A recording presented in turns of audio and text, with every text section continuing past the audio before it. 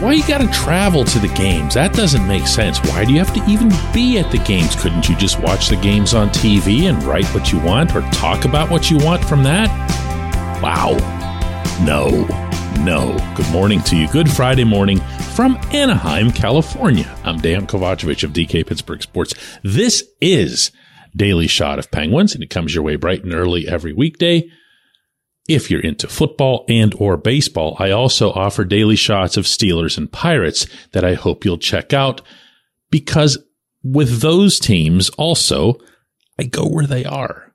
Not to every game, not to everything, but to a whole lot of them. And especially when a team is on the road.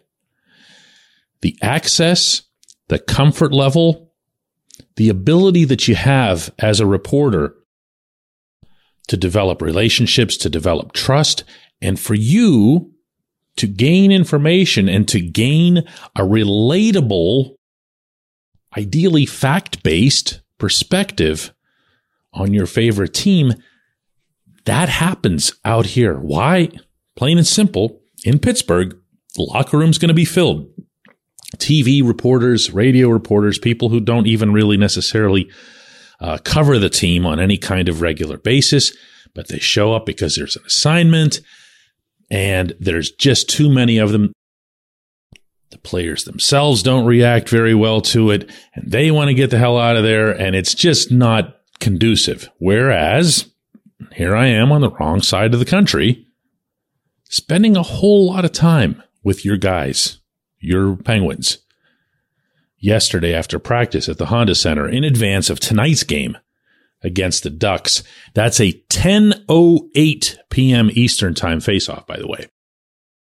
And there wasn't all that much to report from a pure hockey perspective. Tristan Jarry and Jan Ruda were back on the rink for the first time as full participants in practice, although Jarry was kind of held back a little bit and acknowledged as much. Neither of them is going to be playing for a while. Still, probably not until next Tuesday. Here in California, but up in San Jose at the soonest.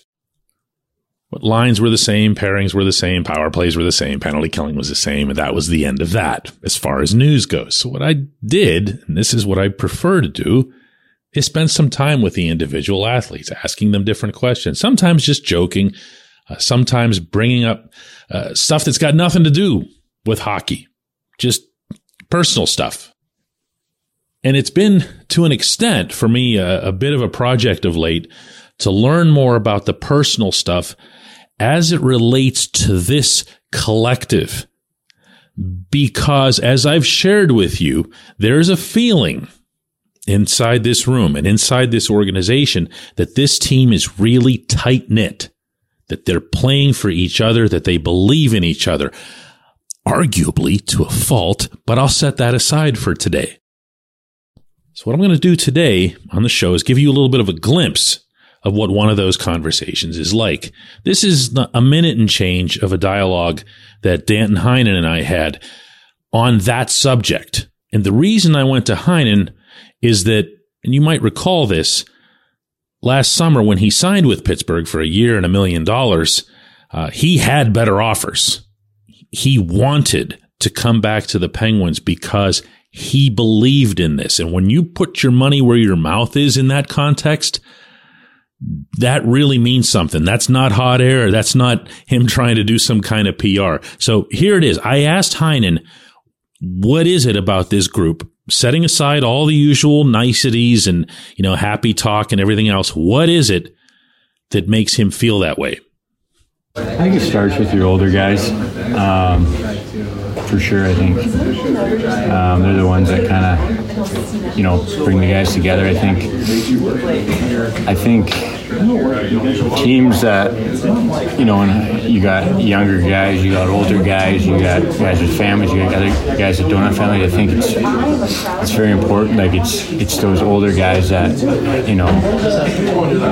that may not be able to relate to them, but I feel like those are the guys that make the effort to relate to everybody and bring everybody together. It goes top down. Yeah, you know what I mean? Yeah, I do now. I didn't initially. Yeah, I do now. I feel like that's it when you can get, when you're just like, when the older guys are not, relating to the younger guys, that kind of might create, but I think here the older guys, they do such a good job of, including everybody and everything, kind of taking everybody into the ring. That's always been an 87 thing. Yeah, exactly. I mean, guys like Clark's really good at that. And Gino doesn't have to because he's actually one of the kids. Yeah, exactly. I got to tell you, for as many people as I've brought this up with, that's probably the most complete, the most compelling answer I've gotten. Because if you think about what he said, and if you heard me there, I was gradually understanding him as he went along and putting it together myself. Everything trickles down from the captain. When a player is called up from Wilkes-Barre Scranton, whoever it is, it can be somebody that everyone knows is only going to be there for one night and probably isn't even going to dress. And boy, do the Penguins have a lot of those, right?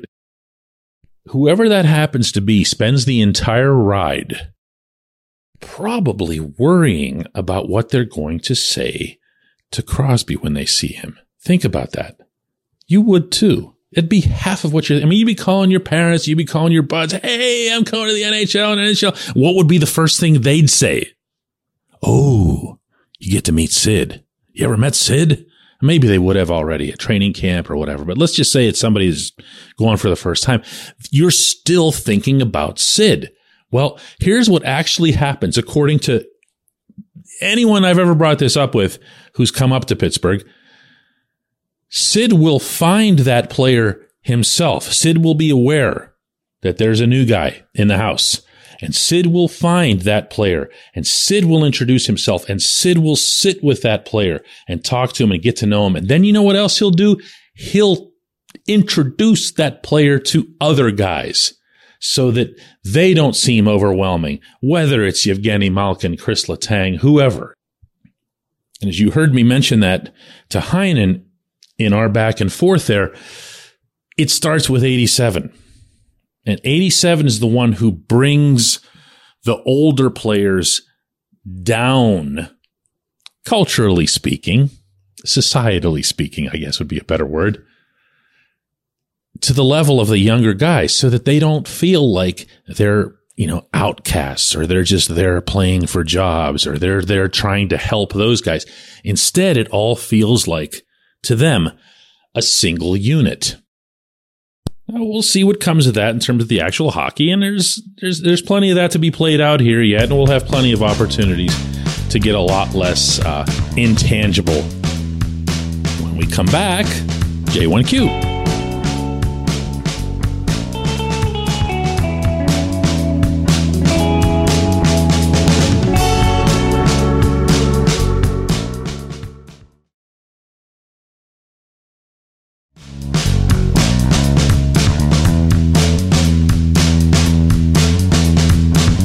J1Q comes from Ben, who says, hi, DK, does the team believe that Jeff Carter's skill at winning faceoffs, especially in overtime, outweighs the other deficiencies in his game? I'm going to take your question and not go super literal with it, if you don't mind, Ben, for a couple of reasons. One, he's not all that great in faceoffs in overtime. The other night, in the eventual overtime victory against Colorado, he went 1-2. So it was no big deal. And really, if you weigh the factor in of time, meaning what it takes for Carter to get to the bench and for Sid to come jumping over the boards, why? I'll applaud Mike Sullivan for thinking outside the box and or in this case, really doing stuff that some other coaches have begun doing in 3-on-3 overtime. But, you have Sidney Crosby, who's a pretty good face-off guy. Let him win the puck to himself. I don't want to watch the time elapse for a change on the fly that really doesn't feel like it's needed. Are the Penguins aware of the state of Jeff Carter right now? That, to me, is a bigger, broader question that's probably a whole lot more pertinent in the moment. I feel two ways about this, and maybe they do too. One is that these are smart, experienced hockey guys. Regardless of what you think about this decision or that decision or whatever, you can't argue with the backgrounds, the combined backgrounds of Ron Hextall, Brian Burke, and Mike Sullivan. They've been around for a while. They kind of know what they're watching. Way more than either of us does. So, on the one side, there can't conceivably be a way that they're watching Carter and saying, he's doing all right. He's doing all right. He's just in a little bit of a slump. He's going to come out of it. He's okay. And on the other hand, you can know how all three of them, but especially Hextall, feels about him, about the guy. And by the way, you did hear Heinen in that opening segment cite Carter right after Sid when it came to this leadership sort of thing. So the players feel very similarly. I had a player, not for attribution here, but I had a player this past week gently bring up his disagreement with me about where Carter is right now in his career. And I don't even know what exactly he was responding to, whether it was something on the show or something that was written. Doesn't matter. Doesn't matter. They believe in him. That's what I'm trying to tell you. They believe in him. They believe in him as the person. And probably as a result of that, they believe in him as the player. And when it comes down to the Penguins that you're asking about, you're talking about management, it can cloud. It really can. It can cloud. And that, combined with some natural hope that they might have that he can just, wake up and not be 38 the next day, is what's driving this. They're waiting to see what happens. Maybe they're pushing him to be a different kind of player. Whether that had anything at all to do with his rougher tactics the other night against Colorado, I don't know. I'm not sure I want to know. But they want him to be part of this. And sometimes in life, when you want something, you can cloud your own judgment. And I think that's what's going on here. I appreciate the question. I appreciate everyone who listens to Daily Shot of Penguins. I'll be covering this entire trip for DK Pittsburgh Sports. Hope you check out my written material there, as well as that of our entire staff. And this program will be back Monday morning.